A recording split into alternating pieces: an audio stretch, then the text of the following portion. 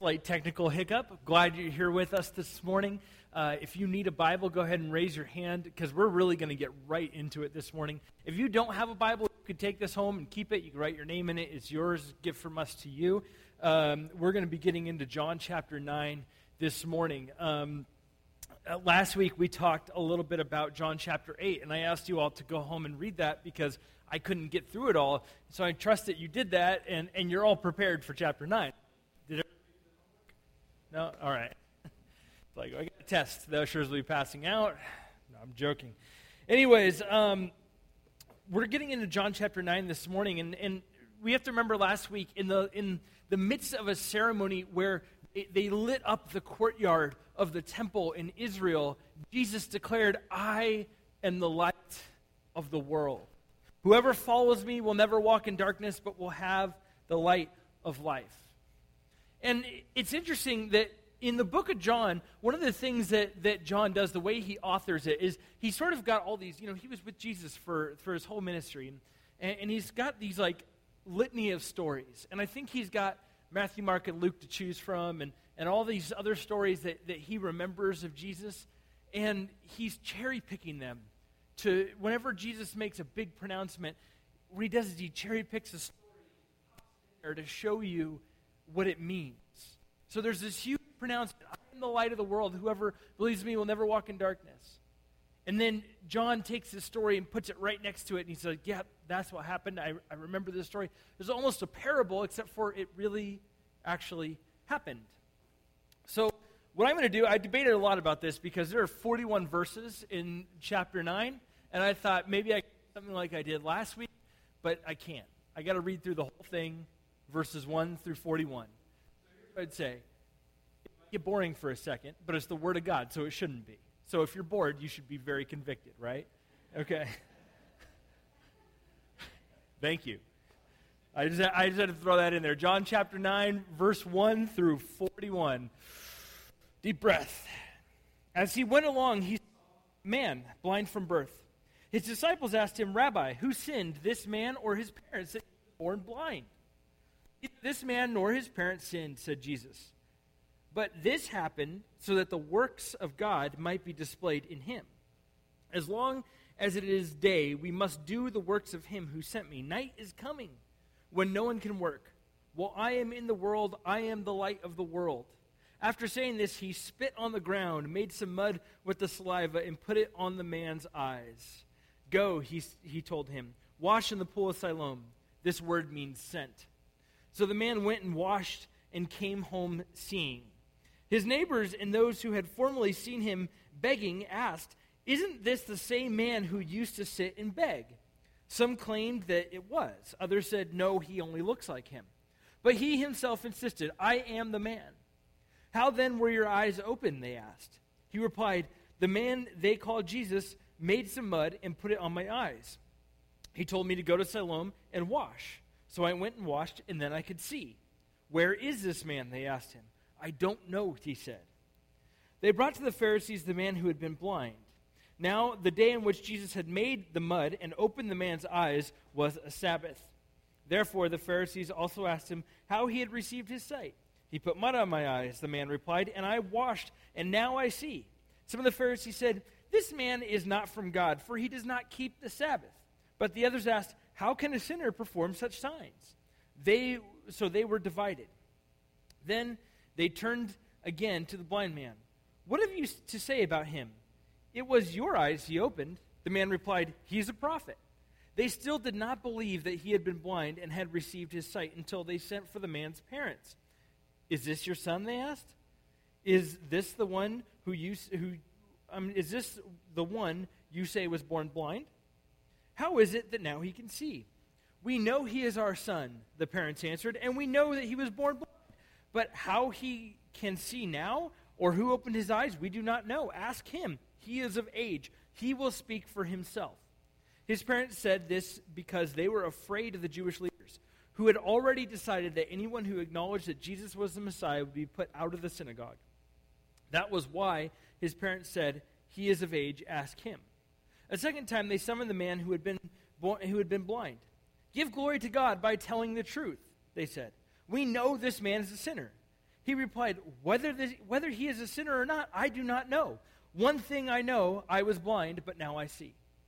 Then they asked him, what did he do to you? How did he open your eyes? He answered, I have told you already, and you didn't listen. Why do you want to hear it again? Do you want to become this man's disciples too?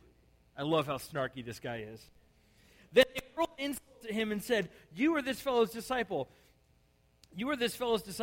We are disciples of Moses. We know that God spoke to Moses, but as for this fellow, we don't even know where he comes from. The man answered, Now that's remarkable. You do not know where he comes from, yet he opened my eyes. We know that God does not listen to sinners. He listens to the godly person who does his will. Nobody has ever heard of opening the eyes of a man born blind. If this were not from God, if this man were not from God, he could not do anything. To this, you were steeped in sin at birth. How dare you lecture us? And they threw him out. Jesus heard that they had thrown him out, and he went and found him. He said, Do you believe in the Son of Man? Who is it, sir? The man asked. Tell me so that I might believe in him. Jesus said, You have now seen him. In fact, he is the one speaking with you. Then the man said, Lord, I believe, and he worshipped him. Jesus said, For judgment I have come into this world so that the blind will see, and those who see will become blind. Some Pharisees who were with him heard him say this and asked, What, are we blind too? Jesus said, If you were blind, you would not be guilty of sin. But now that you claim you can see, your guilt remains. This is such a good story. And it's the only story in Scripture of a man that's born blind that has his vision restored. We have other stories in Scripture of people who were blind, but it doesn't say they were born blind. They somehow came about their blindness through disease, a sickness, an injury, or something like that were healed. This would have been extremely uncommon in the ancient world. No one had ever heard of this. I mean, they said this in the Scripture. No one has ever heard of a man born blind. Now they've got special goggles. Have any of you seen these? They've got these special goggles that work into your brain receptors and things, and they help you picture a vision. So blind people can actually see a little bit now through these special goggles that they have. They literally put pictures in your brain, which I think is a little scary, kind of cool. A little scary. But first, I want to take this straight down the line from what we talked about. First, the disciples asked Jesus, who sinned? This guy was born blind. So the question they want to know is, Jesus, who screwed up here? Was it the parents of this guy? Or was it him? That he was born blind? Which is kind of a funny question, right? I mean, we kind of do this today. We do, but I'll talk about that in a minute. But it's kind of a funny question because how can a guy who was born blind sin before he was born, right? Anybody get that logic? Well, actually, in some schools of Hebrew thought, you had pre-existence. Your soul pre-existed. So there were some schools of Hebrew thought that said, oh, your soul pre-exists so you can sin before you're born and therefore be born with a birth defect. And that's the way people looked at birth defects. That somehow they sinned before they were born, somehow they displeased God when they were in the womb or something like that, and then they have a birth defect. And it's sort of an archaic way of looking at it. And we kind of hold on to these karma-type views today, right? Sometimes people will be sick, or sometimes we ourselves are sick, and what is the question what did I do? We're like, no, you're sick, you caught a cold. You caught bacteria from somebody else. And sometimes we go, oh man, why did I do this? Some sicknesses are caused from sin. You think about sexually transmitted diseases, other addiction-based HIV from a needle. I mean, yes, some sicknesses are caused because you did something wrong. But there's other sicknesses like cancer and things like that are simply a product of the world that we live in.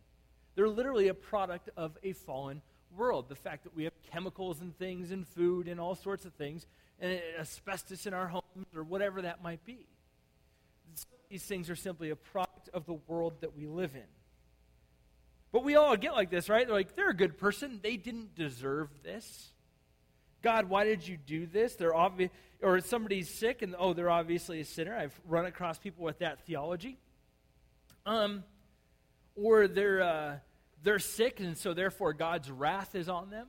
I've run across that theology too.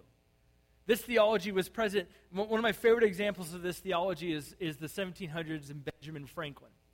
So how many of you knew the Benjamin Franklin's greatest contribution to humanity was the lightning rod? Anybody? That might be debatable. He had some other good stuff. The $100 bill, which he obviously made. No, the phrase rags to riches. No, I'm joking. But literally the lightning rod was Benjamin Franklin's big discovery, because that's the whole idea about the stick or the, what was it called? A kite. Thank you. Kite. And it was to see if you could direct this energy called electricity. And he came up with the lightning rod, and he didn't patent it. The people who were the most upset by this, there was literally a huge backlash at the time from pastors and clergy. They stood up and said, "How dare you thwart God's wrath?" Because lightning on people's houses and burning is obviously God's wrath on them, right? So there was a huge backlash from pastors at the time who were against scientific discovery. But essentially, the idea was lightning revealed who God wanted to smite. And if you direct that flow of lightning away from that house, then you are allowing somebody to escape God's wrath. And Benjamin Franklin actually studied some theology, and he said, no, Jesus allows you to escape God's wrath, not a lightning rod. And he actually put all these pastors to shame, which I love. But anyways, let's get back to the point here. The point remains, there are remnants of this theology around today, that people are sick or blind or something like that because of something they've done. And I love that Jesus' response is, it's not anything that anybody has done. It's an opportunity for God to be revealed through him. What Jesus said, my works are going to be revealed in this guy. And it's almost a way that Jesus reframed the disciples' perspective on all people. Not just this one man born blind, but on all people. And it's a way that we need to reframe our perspective on all people, not just sick people. And that is that it's all people have the opportunity for God's works displayed in them, for God's character to be revealed to this person. And this is the way that Jesus looked at this guy. It's not that he sinned. It's not that his parents sinned. It's not that anybody did anything wrong. It's that it's an opportunity. This guy is an opportunity for the light of the world to be revealed in this guy. So Jesus obviously gets down and plays in dirt, spits in mud, or makes mud, and puts it on his eyes. Like, if only optometrists knew about this today, right? If only they knew. But I have this question, all through the other Gospels, and even some in John, Jesus heals instantly, right? He just touches somebody, they're healed. He says, they're healed, they're healed. He heals from a distance. He didn't need to get down there and play in the mud. He could have just said, you're healed. Do we all agree that Jesus could have done this instantly? But why did he make this man go through this? Why did he play in the dirt? Why did he spit in it? Why did he make mud? Why did he put it on the guy's eyes and make him go wash in the pool of Siloam? Why did he do this?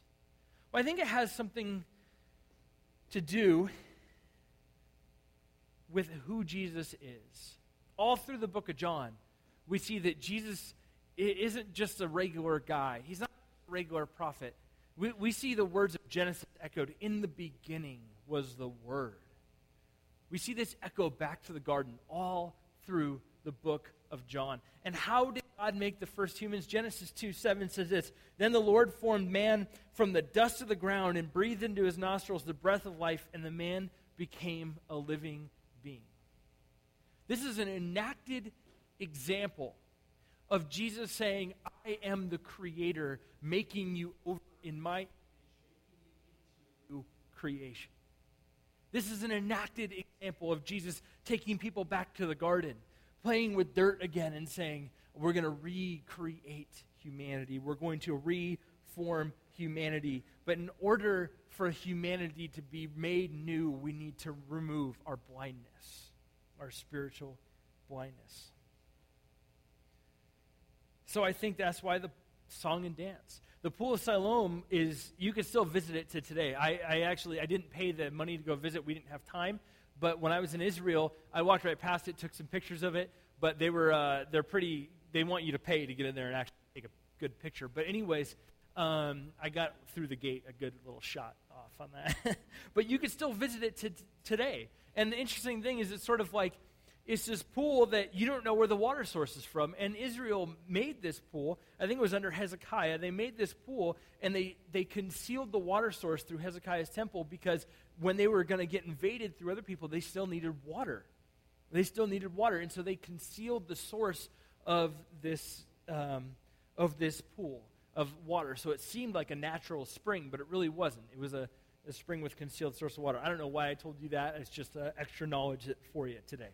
At least you could say you learned something today, right?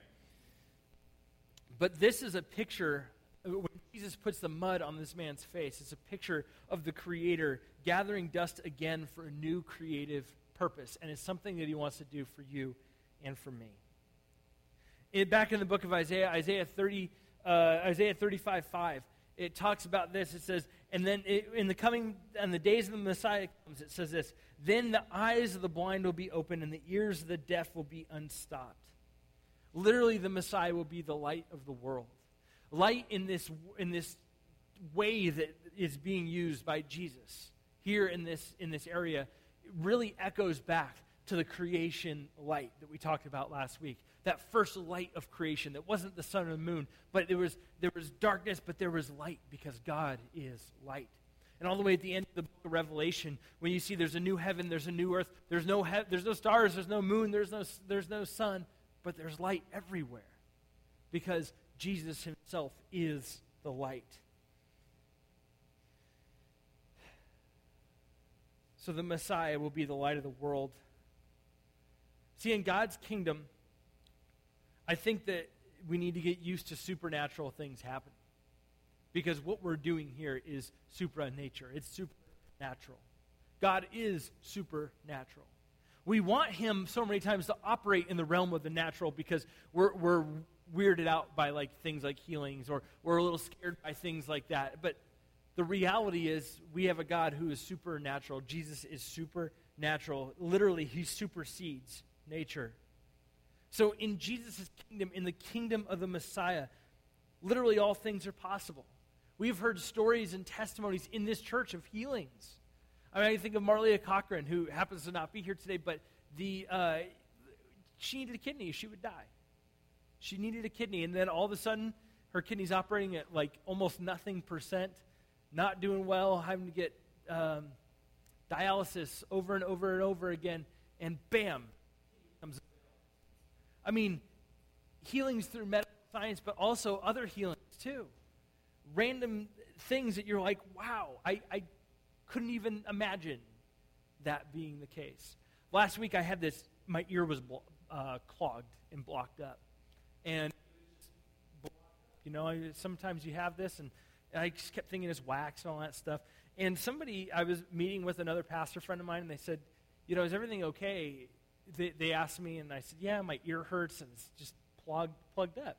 And they said they prayed for me, and it was no big deal. Lord, we pray for Dave's ear to feel better and that you would heal that.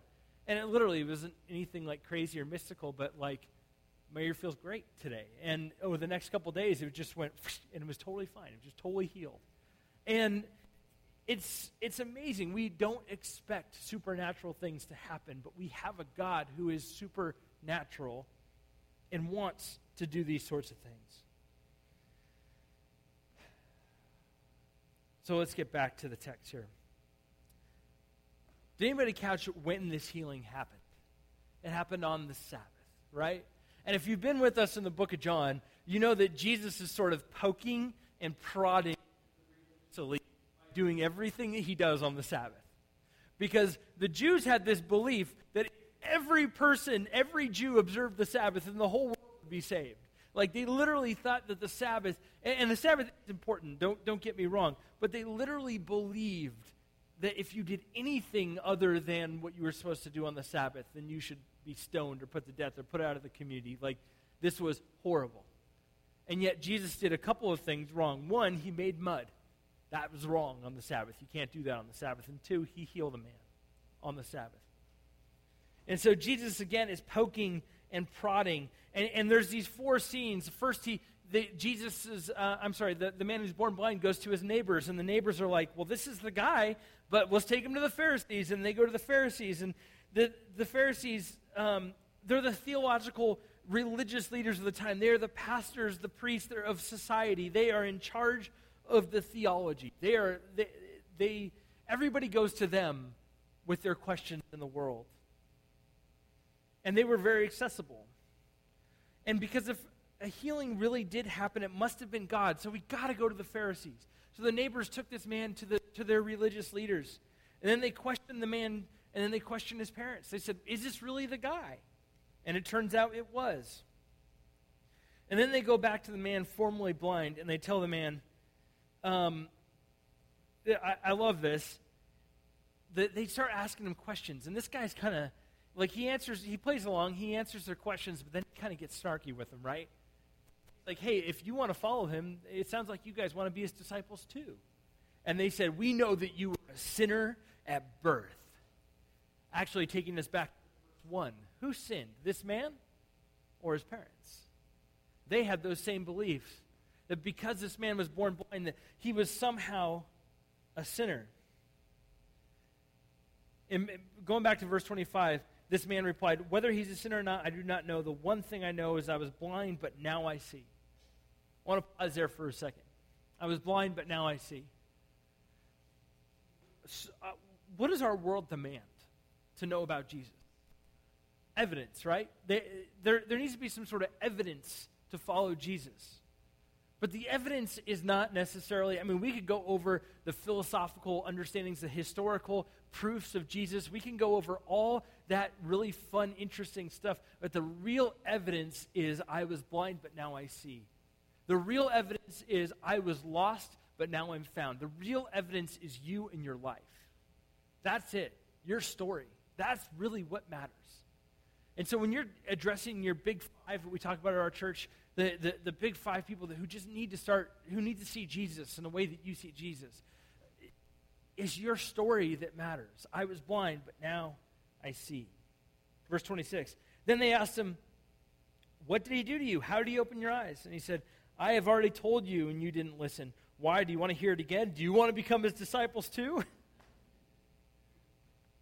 That man is a picture of all of us. He is walking in darkness his whole life, and then he comes into the light. He's never seen Jesus up until this point. Because he was blind. He couldn't see him. And Jesus put mud over his eyes. He had to go wash. He couldn't see Jesus up to this point, so he didn't even know what the man looked like. But I love the sarcasm here. He's saying, hey, you're asking me so much about him. You obviously want to follow him. I've actually used this before. There's a guy, a friend of mine came to Christ later on, and he was in college. He was talking to me, asking me all these questions about how can you be a youth pastor? You're a smart guy. How can you believe in all this stuff? And I used this verse. I said, hey, you're asking me a lot. Do you just want to follow Jesus? Is that what you're looking for? And he gets all mad, and I told him, listen, I'm not going to literally done with him because he kept asking me question after question. He was mean, kind of. And I said, you need to go look for yourself. A couple years later, I got a phone call. Hey, Dave, this is Steve. His name is Steve. I wanted to have coffee with you. And I'm like, what does he want to have coffee with me for? And he told me, he said, you challenged me to go look for myself, and you stopped answering my questions. Do you remember that? I said, yeah. He said, I looked for myself, and I found Jesus. And it was just such a cool story, and I'm like, man, I wish I could chalk that one up to evangelism, but that was like, dude, seriously, you're bugging me. So God works even through sinners like me, He just kept going and going and going. Anyways, let's look at verses 28 and 29. Then they hurled insults at the man and said, you are this fellow's disciple. We are disciples of Moses. We know that God spoke to Moses, but as for this man, we don't even know where he comes from. I wanted to point out with this verse, it's not an either thing if you're a Christian. It's not like, oh, I'm a disciple of Jesus, but not Moses. As Christians, it's like we're Old Testament and New Testament people here. We need just as much disciples of Moses as we are of Jesus. We need to understand what happened in that time and the law so that we can understand Jesus. It's okay to be a disciple of Moses, but be a disciple of Jesus. And these guys rejected God the Creator and said, no, we're only disciples of Moses. I just want to say it's okay to be a student of the Old Testament. It's really good. Let's keep going in verse 30. The man answered, "Now that's remarkable. You do not know where he comes from, yet he opened my eyes. We know that God does not listen to sinners. He listens to the godly person who does his will. Nobody has ever heard of opening the eyes of a man born blind. If this man were not from God, he could do nothing." And to this replied, you were steeped in. They replied, "You were steeped in sin at birth. How dare you lecture us?" And they throw him out.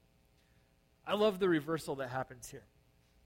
This man who is born blind is an outlier in society, yet now he is debating religious folks because he can see the truth and they cannot see. And literally, the religious leaders of the time became blind guides for Israel.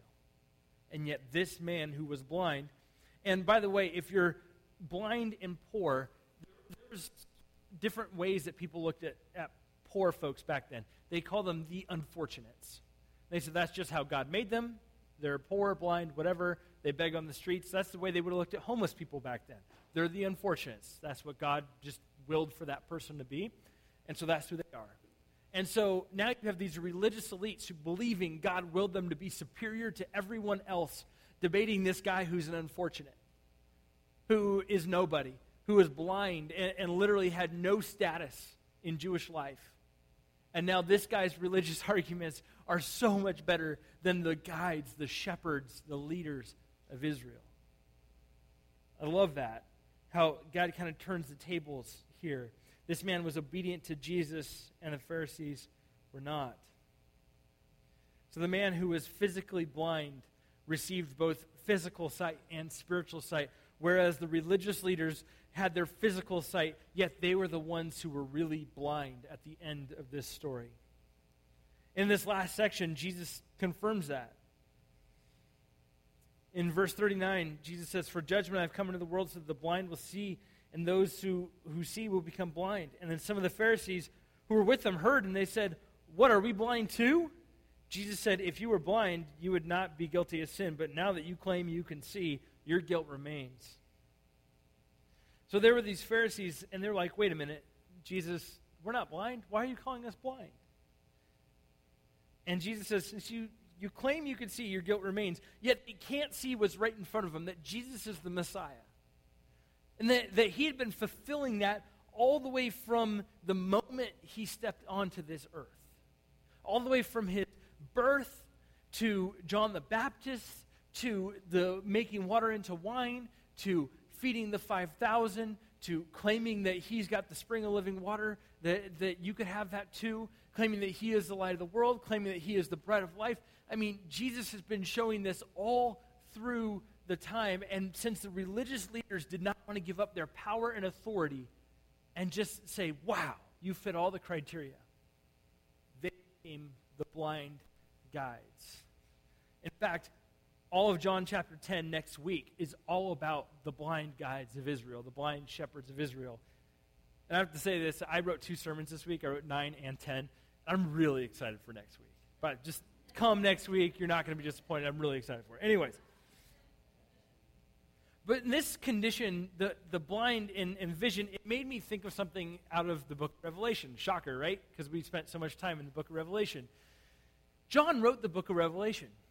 Jesus revealed to him this vision of the church, and it was a letter to the churches. And in the book of Revelation, he was talking to this church. Jesus wanted to address specifically the church of Laodicea. And in Revelation 3:17 through 18, it says, "You say, 'I am rich. I have acquired wealth and do not need a thing. But you do not realize you are wretched, pitiful, poor, blind, and naked. I counsel you to buy from me gold refined in the fire so that you could become rich, and white clothes to wear so you could cover your shameful nakedness, and salve to put on your eyes so that you can see.'" This is the church that was lukewarm. This is the church that said, Jesus said, "You are neither hot nor cold, so I want to spew you out of my mouth." Hot being remember the church of Laodicea was right in between. It did not have a natural water source. It was right in between 2 natural water sources, hot springs to the north and cold, refreshing springs to the south.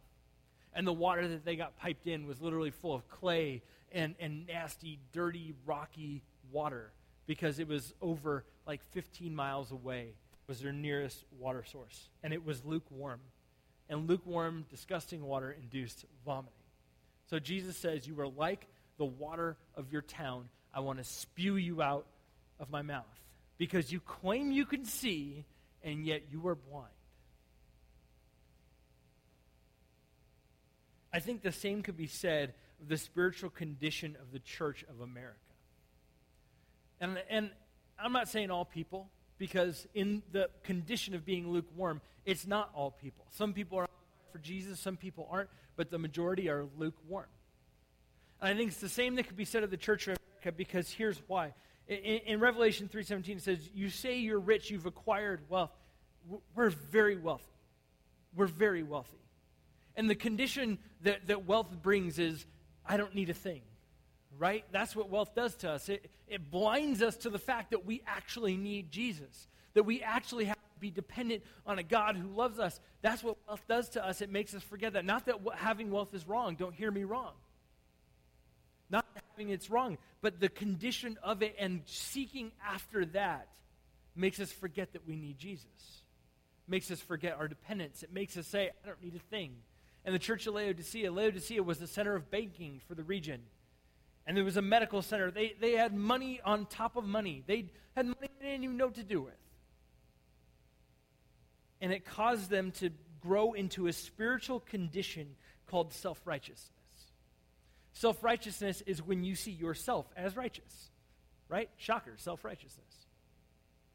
When you see yourself as, I'm good. I got this. I could do that. I can handle this on my own. When you see yourself as being the all in all and you're able to do whatever. That's self-righteousness. Because in self-righteousness, you don't need the righteousness. You don't need external righteousness. You have internal righteousness. You have what you believe is right. It's like those folks who are right all the time. You ever met anybody that's never wrong? No? Anybody here never wrong? You know what I mean? Like, we meet these people who are self-righteous, and sometimes we look in the mirror and it's us. And that causes a condition of lukewarmness, because when you're self-righteous, when you believe you have all your righteousness bottled up in yourself, sometimes you look in the mirror and go, I'm great, right? Conquer the world. I can handle it. I got it covered. But really, the gospel tells us that our righteousness is just filthy rags, is nothing compared to the righteousness of Jesus. And if we ever want to be righteous, then we need to be covered under his righteousness. That's the whole point. Self-righteousness makes us blind. And that is the point of the Pharisees. They got into a point where they had so much power, they had so much wealth, they had so much prestige that they didn't need anybody else. They were good. And as a result, they became spiritually blind. And the reason why I bring up the book of Revelation is because I believe John wrote that before he wrote the book of John. I think maybe he has this somewhere in the back of his mind in these verses. I don't know. It's just a thought I had. But maybe he does. And what really struck me is that so many times our life is organized. We have these conveniences, and we don't need Jesus. In fact, we've kind of like found ways through technology to have false community. We've found ways to have false fellowship. We've found ways to have like this false euphoria phones and through other means that we've sort of begun to engineer Jesus away from our lives. That's just a thing. But self-righteousness is an everyday thing.